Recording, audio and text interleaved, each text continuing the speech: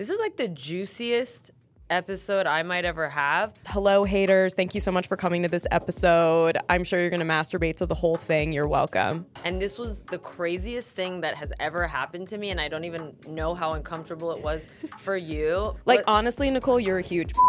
Honestly, Leah, I didn't like you the entire time you were on Clubhouse. Yeah, that makes sense. That makes two of us. I ain't trying to get between you. I'm just trying to get between you. So we were on Clubhouse together, an app that should have been a unicorn, but they messed it up. I had to do that. No comment. We're investors, no comment. We came up on that app together. We did a lot of rooms together, and the dynamic seemed really good to everyone else, but behind the scenes, it really sucked. And I think I've never been so triggered by someone in a work setting in my life, and I don't know if you have. Can I just say I'm honored to be the person who triggered you the most? Thank you so much. You're welcome. This really means a lot to me. No, the other thing that I wanted to say is that I actually don't think that there's anyone else I could have gone through that with and then still figured out a way to talk through things and then be friends with them, because it takes an incredible amount of, 1, self-awareness, and 2, humility, and 3, ability to say sorry and forgive on both ends so many times. The so many times is really that we should put a lot of emphasis on that. On the so many times. How many times have we had it out? Like at least 6. How are we not married at this point? I don't know. But you're married. I am. And we'll get to that. But that's the thing. I feel like I'm very proud of this friendship because I actually never thought that it would succeed, but it gives me hope because of the stuff that we've been through, and it also like gave me a new standard that I expect all my friends to live up to if we have conflict, where it's like if you can't come forward and tell me how you feel respectfully, tell me if you think I did something wrong respectfully, and make me, see how you're feeling, empathize with me at the same time and all that stuff, then I cannot continue in that dynamic. This conversation is called Respectfully with Nicole. Respectfully. Yeah, our relationship was kind of like the runt of the litter. We were like, oh, that dog's going to die for sure. It's not going to make it in his week. There was a time that for a while, we didn't talk at all. And I think... Yeah, we've gone through periods of not talking. Yeah, which were very hard. And, well, the not talking was easy. But no, I think I want to talk about why there were problems in the first place. 1, the environment of Clubhouse or any dynamic or situation where people are coming up on an app, whether it's Clubhouse, Twitter, whatever, and it's almost like a competition for attention and numbers. But the reality is we were collaborators that worked really well together, and everyone sort of like fell in love with us at the same time together. Mm-hmm. But then we were put in a situation where people were constantly comparing us to each other behind the scenes, trying to get us to compete or dislike each other or bring stuff up. And a lot of it did come from men who were working with us. I mean, I can't think of one woman who tried to pit us against each other. I can't really either. And I mean, as far as I'm concerned, we started as friends, we became collaborators, and then became competitors. Yeah. And the competitor part only came because of all the people trying to interfere in our relationship and our dynamic. Because they benefit from it if we don't like each other, because then we end up working harder for them. God. I it's know. Like, sorry, I already did that with my dad. I keep doing this with other people. Like, he gave me way more money. Just kidding. I know. He never gave me $1. But, yeah, it was so interesting because, I mean, first of all, I want to say, I really appreciate you just skipping the hello, and this is Leah Lamarr. Well, hello, I'm Leah Lamarr. I'm a stand-up comedian and plumber. I mean, I feel like we haven't done intros for so many guests because it's more of like a natural vibe. Because everyone definitely knows who I am. Everyone knows who Everyone. you are. But honestly, I feel like anyone who knows me knows who you are. Like, I know that's a weird thing to say, but I feel like we were doing, it's like I feel the same way with like Chris Voss, who, you know, I was doing all these Clubhouse rooms with. So I just feel like you're a part of my life, and people who know me just know who you are because we were always together. Literally, I'm constantly asked about you. Same. Always. Same. I saw Fabi Meyer. Yeah. She is an angel, by the way. Shout out to Fabi. And she was like, how's Nicole? She was the sweetest, like, she was so nice. Yeah, she's really nice. And everyone always asks about you. Like, how's Nicole doing? I'm like, killing it. Yeah, she's doing great. Yeah, we're killing it. We're killing it. We're killing it. We're killing it. Sorry, did my ring get you? I think we should go chronologically. I think so too. So I think we should start the inception of our friendship into what was Clubhouse. Okay, let's do it. So Nicole found me on the internet. This is true. I feel like my whole thing is just like finding talent, and I'm like, I want to work with that person and that person and that person. And I found you, and I was like, whoa, you were in some like James Corden skit with like Zach Braff, and I was like, who's this like attractive, fun, cool Jewish girl?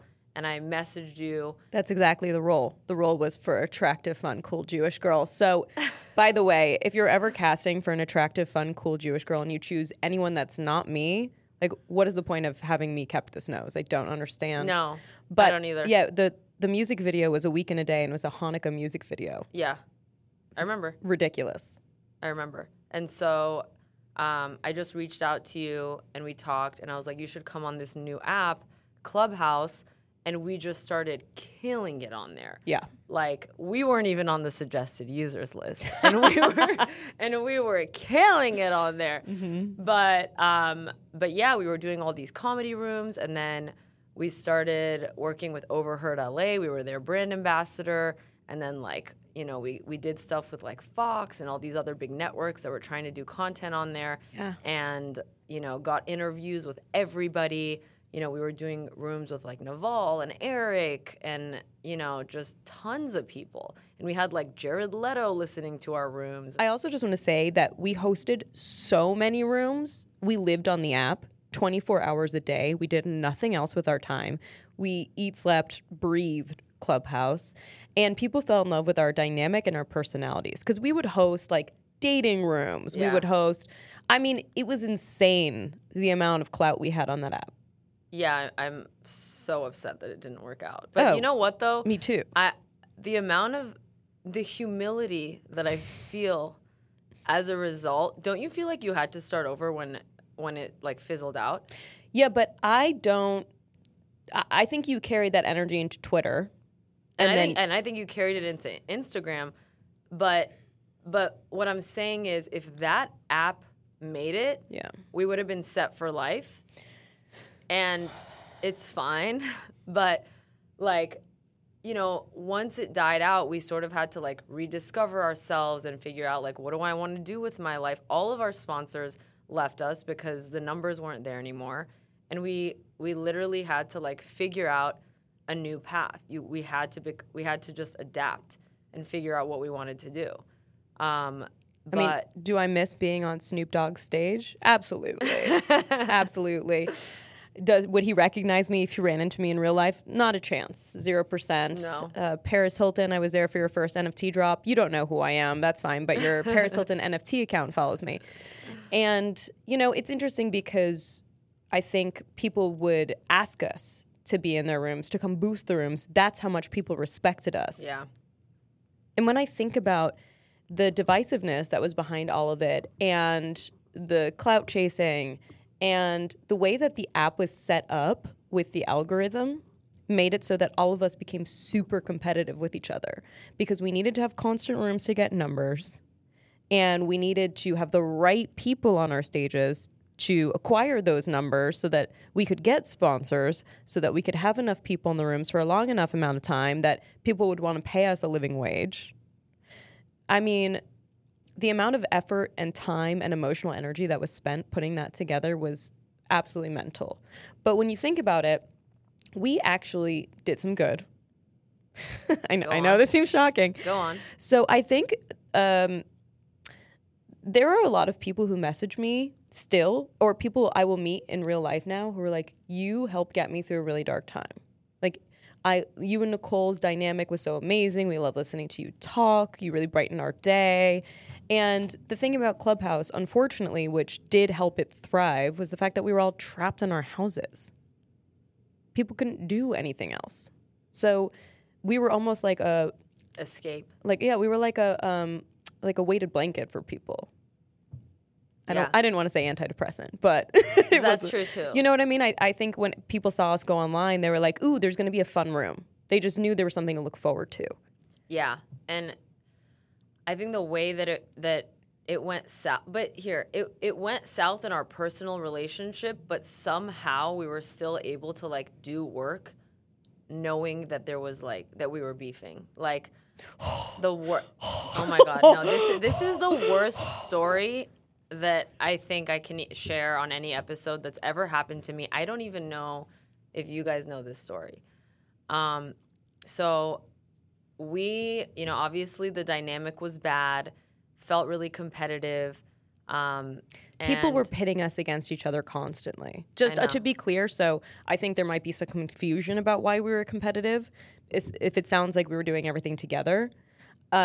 Because people would reach out to us individually and they would say one thing to Nicole, same person, and this was many people, right? Yeah. They'd be like, oh, did you see Nicole has more followers than you? Or, oh, you have more followers than Nicole. Does that bother you?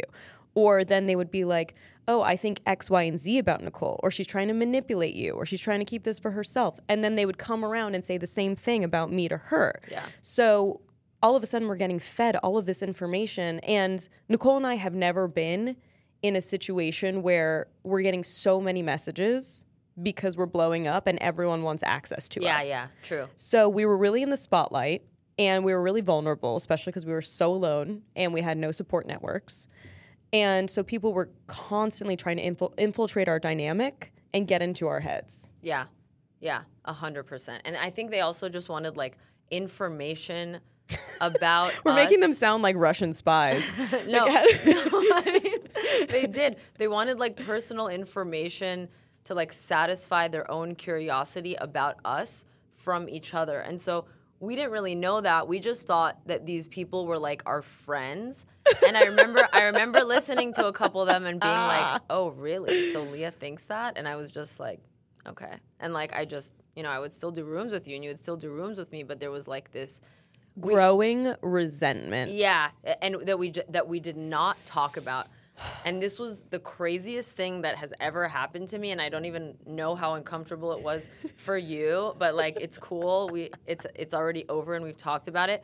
But I'm literally on a Zoom call with Leah because we have this thing called the Clubby Awards, which is like this award show for Clubhouse, sponsored by Overheard LA. Was it? It was Overheard. It was Overheard. And then there were other sponsors for it. And this was like, I think 4 hours of our time, and we made like $15,000. But no one saw all the prep work that went into it. No, it was insane. Like so much prep work so we would stay on Zoom and just do the work, type things out, like figure out who was gonna announce the nominees and all this stuff. I'd be like, Nicole, you do this. Nicole would be like, Leah, you do this, and we would just sit there and bang it out. Yeah, and it was like writing for like the Emmy Awards, except for Clubhouse. Mm-hmm. And so we wrote out everything together. It took hours and hours and hours. So throughout the daytime, we were just on Zoom. So later that day, I just take a phone call from this guy who was someone going back and forth telling us stuff about each other. And I was on the phone with him talking about Leah. And they were saying really hurtful things. Hold on. To be fair, I feel like I was saying nice stuff about like your mom and like God. To be fair, I feel like that there was still like empathy, but I don't know if you couldn't hear the other side of the conversation. I just heard could. Me. No. You could? Yeah, of course. That's why I knew who it was and what was being said. Oh, this is worse than I thought. Oh Okay. yeah, I heard everything. Yeah. I didn't know what you heard. Either way, I felt. Well, okay. So for anyone who's following along, we were on a Zoom, but we'd kept walking away from the Zoom to go do stuff, and we'd be like, "Oh, we're taking a break. We're doing this. I'll be back." And so we'd like mute or whatever. And then I guess we were like on a break at that moment, but Nicole hadn't muted, and she took this call, so I could hear the whole thing. And I had no idea. That little light that tells you that you're on Zoom was not on. So I'm just having this conversation, and I remember saying something. He was like, "So what are you gonna do?" And I was like, "I'm just gonna distance myself from her. Like, I don't want anything to do with her." Like, just going on and on and on. And then I get a text message from Leah saying, "This is making me really uncomfortable." And I'm just like, what is she talking about? And I tell the guy, I'm like, I just got a text message from Leah saying this. Like, what do you think she's talking about? And then she texts me, "I'm still on Zoom with you." And my face just gets white. Imagine you're talking about someone and they're watching you talk about them. Nicole turned into a literal ghost. I've never seen the blood drain faster from someone's face. It's crazy that you are watching me too. Like, I'm so aware that you're watching and this whole thing's happening, and I'm like, "Hey, I have to go. Leah's on the Zoom across from me." And the guy goes, "Oh God." Did you hear that? That's what he said. I mean, I'm biting my tongue right now. Yeah. So I get off the call, and keep in mind, 20 minutes after this, the Clubby Awards are supposed to start. So I get on the call, and this is like, again, 15 grand for like a few hours. And I'm like, "Hey, I'm really sorry that you just heard that. There's a lot that I feel like we need to talk about. And, you know, obviously, like, that is very embarrassing and hurtful, and, like, I feel really bad right now. I also know that we're about to make a lot of money for something we worked really hard on, and I think we should just do it and get it over with and talk about this after." But what you said was also, "But I'm glad you heard this." Yeah, because I would have never told you. I literally would have just distanced myself from you, and none of it would have come to the surface, and it would have just been this growing resentment that you would have never known about, and I never really knew the truth about how you felt or what anyone was saying to you about me, or the other way around. Yeah. So I was like, okay, well, now we get to talk about it. The other thing that's really interesting is how psychotic is it that I was like, "Yeah, I want to listen to this." It's like I heard something. And I thought about that, and there was a part of me that was like, I can't believe she didn't just like turn the Zoom off. Yeah, I heard my name and I thought you were talking to me, and so I went to the Zoom, and then I heard you talking about me, and then I saw you were on the phone, and then it got worse and worse, and I sat there just thinking like, you should just X out of this. And then I was like, no, I want to know what these people think about me. I've spent so many hours on the phone talking to them about my intimate, vulnerable, personal information. Yeah. I have a right to know what these people think about me. And they're doing it really openly. It's like God is giving me the gift of letting me know how these people talk about me and how they think about me. Yeah. Today's episode of Beyond is brought to you by MoonPay. MoonPay is your portal to Web3, where you can transact with peers globally and own your digital identity. MoonPay makes it fast and simple to jumpstart your Web3 journey. Quickly use your debit or credit card to buy and sell crypto and purchase digital collectibles. Visit moonpay.com to get started. Well, so here's the thing. I want to kind of go back a little bit. All of the cells in your body change after 7 years. I had been in 12-step program and therapy for 7 years before I met Adam. And the program doesn't work overnight. Nothing does, to be clear. If you have just started therapy, congratulations.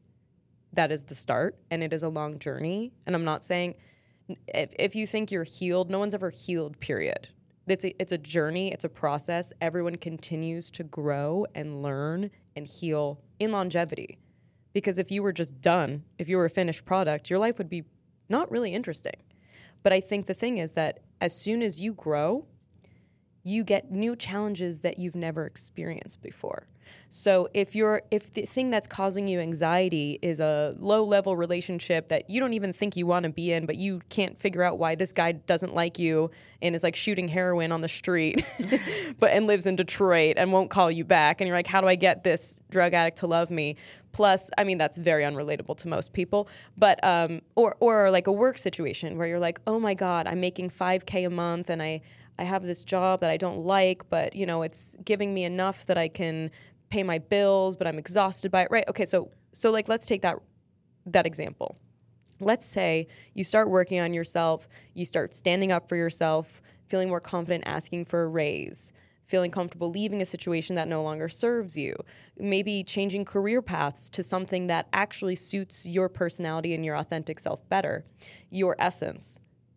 Once you grow, you then have new challenges, right? Like I quit my job. I had a very stable job in New York City, 401k, health benefits, great salary, whatever. Never wanted to do it. And once I left, I thought, oh no, now I have to figure out how to survive again. Now I have to figure out not just how to survive, but to thrive. And these new challenges came up about. I left New York, I moved to LA, new challenges. I don't know anyone here. How do I make friends? Okay, so then I started making friends and making strides in comedy and, booking acting work and having money and doing this and that. And then you're like, okay, well, now that I have this money, what do I do with this money? And, now I have money. Now I want to learn how to invest, right? So like, better than anyone, once you start moving toward your goals, these big dreams that you have, you're always going to have more, you're going to have more situations that emerge that you don't know the answers to. So there's always an opportunity for growth, no matter what. Your life is not going to be static unless you choose for it to be. And if you choose and decide to grow, then you will continually need to heal and you will continually need to learn. So for me, it took 7 years for it to click. It might take people less time. It did not for me. 7 years to the dot, basically. Yeah. It took me. For me to stop dating guys who, instead of me saying, do I like them? I would just keep saying, do they like me? Who gives a fuck if they like you? Do you like them? Do you even like who they are? I think I always had these checklists of what I wanted in a partner, right? And what a checklist does is keeps you lonely. Because if you're creating a resume, then someone has to fill the resume and people have to apply for a position. Love isn't a position. Love is a combination of your heart and your head. And so for me, we go through program and you would hear all these people talk about their relationships and slowly, when you hear people in meetings start to heal, you pick up on little slogans or phrases that they say that just stick with you. And every time someone got married or found someone that they loved, all of us would feel hope. Because yeah, I cried when you got engaged. You did, yeah. Yeah. And it's like, if that person could do it, I can do it. And I remember I was in an Al-Anon meeting and this woman said, just let the nice man be nice to you. And every guy I've ever dated, some of them have been totally fine. This is not a blanket statement. But there are a lot of guys who have made me feel less than, have told me to get plastic surgery. And of course, I stayed. So I'm not blaming them entirely, right? Like, I could have left at any time, but you leave when you're ready. I've had trust issues with guys who I don't know if they're texting girls on the side. I don't know if they're still on dating apps. I don't have enough self-esteem and self-worth to even ask. That's sad for an old version of me. I think sometimes I cry when I mourn for an old version of me. I can't believe I felt that way. I can't believe I was this person. And so I used to date guys that I'd be like, hey, I am looking for this. I'm looking for a relationship. And they'd be like, well, I just got out of something and, I'm not saying no. It's not off the table. I'm just not ready to like put a label on it. And I'd be like, okay, no problem. You're definitely going to put a label on it in like 2 weeks from now. I would be sure that I could convince someone to love me. And I would want to earn their affection and earn their attention and earn their love. You know what's crazy, Leah? Is that I feel like the world, the internet, whatever, tries to market to us that we can do that. Read this book. It'll help you land this guy. Read this book. It'll help you land this girl. And so your experience is so common, and that's why I'm so happy you're telling this story. Go on. I just wanted to mention that. The thing is that love is not meant to be earned. You should be with someone who loves you regardless. I think that I have a lot of friends who have checklists. We've kind of discussed this before. And when you meet the right person who makes you feel safe and who makes you feel respected and loved and fully seen, the checklist goes out the fucking window, man. You don't care about the checklist. I mean, look at Charlotte from Sex and the City. She ended up with a bald, fat Jew fuck. Harry, you know what I mean? By the way, I'm Jewish. And it's like, I don't think that was on her checklist. She was this like posh, Catholic, gorgeous, tall, stunning woman. And in my opinion, I think the way that you feel with someone is the way that you move forward in life. So if this person makes you feel secure and safe, you start creating more safe and secure connections with people. And it's like one little decision can alter your whole path and your perception. So I was dating a guy. I was tuck and rolling out of a situationship with a guy. And I will say, this is the first, I was healing. And I know I was healing because each little situationship was shorter and shorter. Because you were saying no. I watched this happen because at first when I met you, you would stay with these guys and not say anything, and then I started watching you just be like, I'm gonna end this, and you were doing that. I was so afraid that someone would leave me. And it's like, if it's not meant to be, there's nothing you can do to have this person love you. And if it is meant to be, there's nothing you could do to keep you apart. And so I was just so afraid to shake the boat. I thought every fight would lead to a breakup because that's how I assumed communication was from the communication styles that happened in my childhood home. And so with this guy, I remember like these situationships were shorter and shorter as I started getting more self-worth and I started believing people. When people tell you who they are, believe them. This guy said, hi, I would like to be in a relationship. Having sex with you, you're taking me on expensive dates. No, I'm not an escort. We're spending lots of time together. You're getting me gifts. Like, this feels like a relationship. I like you. I'd like for this to be a relationship. And he was like, I just got out of a relationship. And so, he was like, why can't we just keep doing what we're doing? And I said, no problem. Absolutely fine. I think we should just be friends. And then he was like, I knew you were going to do this. And I was like, bye, ha, ha, ha. And then he started texting me like crazy. He sent me this Valentine's Day text. He would text me every day. I didn't respond. He sent me a novel. But you were smart and you didn't think that was going to lead to anything. You knew once he had you. He told me who he was. Yeah, and I believed this time, you believed it. I believed it. And I left. And it wasn't easy. And it didn't make me feel good. I didn't want to leave, but I knew I had to if I wanted to get in life what I want, which was a healthy, stable, committed, secure relationship with someone who I don't have to worry if they are talking to other girls or if they're, whatever they're doing, right? It's none of my business. I don't think he's a bad person. There's one in the line there that I would consider maybe to be a bad person, but like a psychic told me that, okay, I won't go there. But so then when I tuck and rolled out of the situationship and I went to Ibiza, because that's where you go when you want to get over someone. Right. And I was miserable, Nicole. Miserable. I wanted him to make this huge romantic gesture. I wanted him to reach out in a way that felt like, oh my God, I'm an idiot. I'm in love with you. You're the most amazing person in the world. And if you think I'm delusional, I am. But we all want this. Every girl has. I don't know one of my friends who hasn't been through this. No. And we all fantasize about this, by the way. 3 days into this trip, miserable, jet lagged, whatever. My friend was like, oh, I've got a friend coming here. He's Jewish. You're going to love him. I'm going to push you guys together. And I was like, dude, that's really annoying. Like, it's honestly kind of anti-Semitic to think that all Jews are going to love each other. Like, I don't know what to tell you. It's like, we're not all just going to like each other because we're Jewish. And then he showed me his photo, and I was like, push us together. It's anti-Semitic to not push us together. Yeah, he's good looking. He's a good looking guy. Yeah. And when I saw him at first, I was taken aback by him. And I've had a lot of love at first sight moments, which I later realized was just lust at first sight.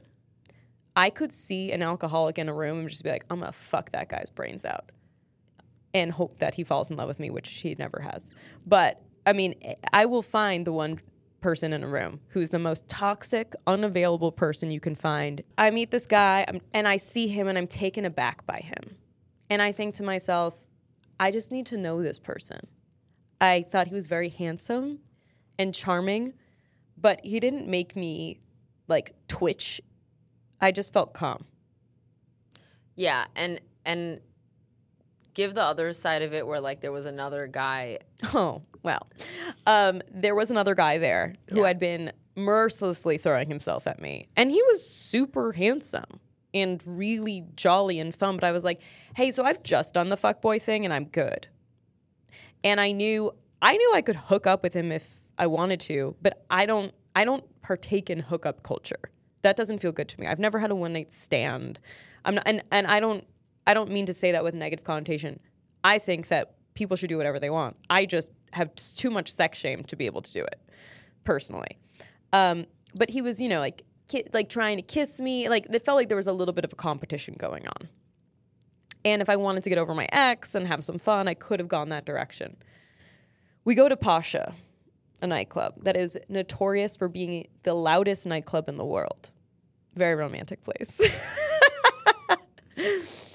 And I'm miserable. I take toilet paper and stuff my ears because it is so loud. And he comes over and he's like, hey, would you like some earplugs? Adam? Yes. And I was like, yes. Yes, I would like some earplugs. I put the earplugs in and he's like, actually, do you want to go outside and talk? And I was like, yes. Yes, I would like to go outside from the loudest nightclub in the world and talk. I'm not 21 anymore. It's not fun. So we're sitting outside. We're talking for an hour. The guy that I dated before this, we had been on a final dinner, the Last Supper, if you will. He never asked me one question. And Adam was so interested in me, and he was interesting, but he kept asking questions because he wanted to get to know me. He wanted to know who I was. A foreign concept. Very foreign. And he is foreign. He's from England. So that should explain that. Right. He's very family-oriented. That's his whole... he's so wholesome, and his family dynamic is the opposite of my family dynamic. Anyway, we're talking, and then all of a sudden, I see a super hot guy. To be clear, my husband is hot as fuck. But my little toxic ass was like, I got this in the bag. I can go back to it if I want to. That's what I felt. And I think a lot of us have done this because the second that you feel like you have someone, you don't feel like you need to pay as much attention to them. So I literally was like, I'll be right back. I'm going to go to the bathroom. I chased this dude into the club. And then I stopped myself there. And I'm like, what are you doing? You are literally and physically chasing a man. And this guy, you've already done this. You've done this dance. You've dated all the fuckboys. You've dated all this hot guy. Like, you know what's behind the hot guy cart. Unhappiness. What are you doing? And then I stopped. And I remembered what that woman had said in an Al-Anon meeting. And she said, let the nice man be nice to you. And I literally thought, why not do something different than I've done all the other times and go let the nice man be nice to me? nice, hot man. Yeah. And I went back and like a dog with my tail between my legs. I was like, hey, sorry, just going to the bathroom.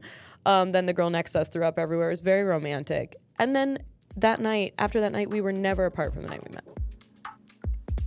Today's episode of Beyond is brought to you by MoonPay. MoonPay is your portal to Web3 where you can transact with peers globally and own your digital identity. MoonPay makes it fast and simple to jumpstart your Web3 journey. Quickly use your debit or credit card to buy and sell crypto and purchase digital collectibles. Visit moonpay.com to get started.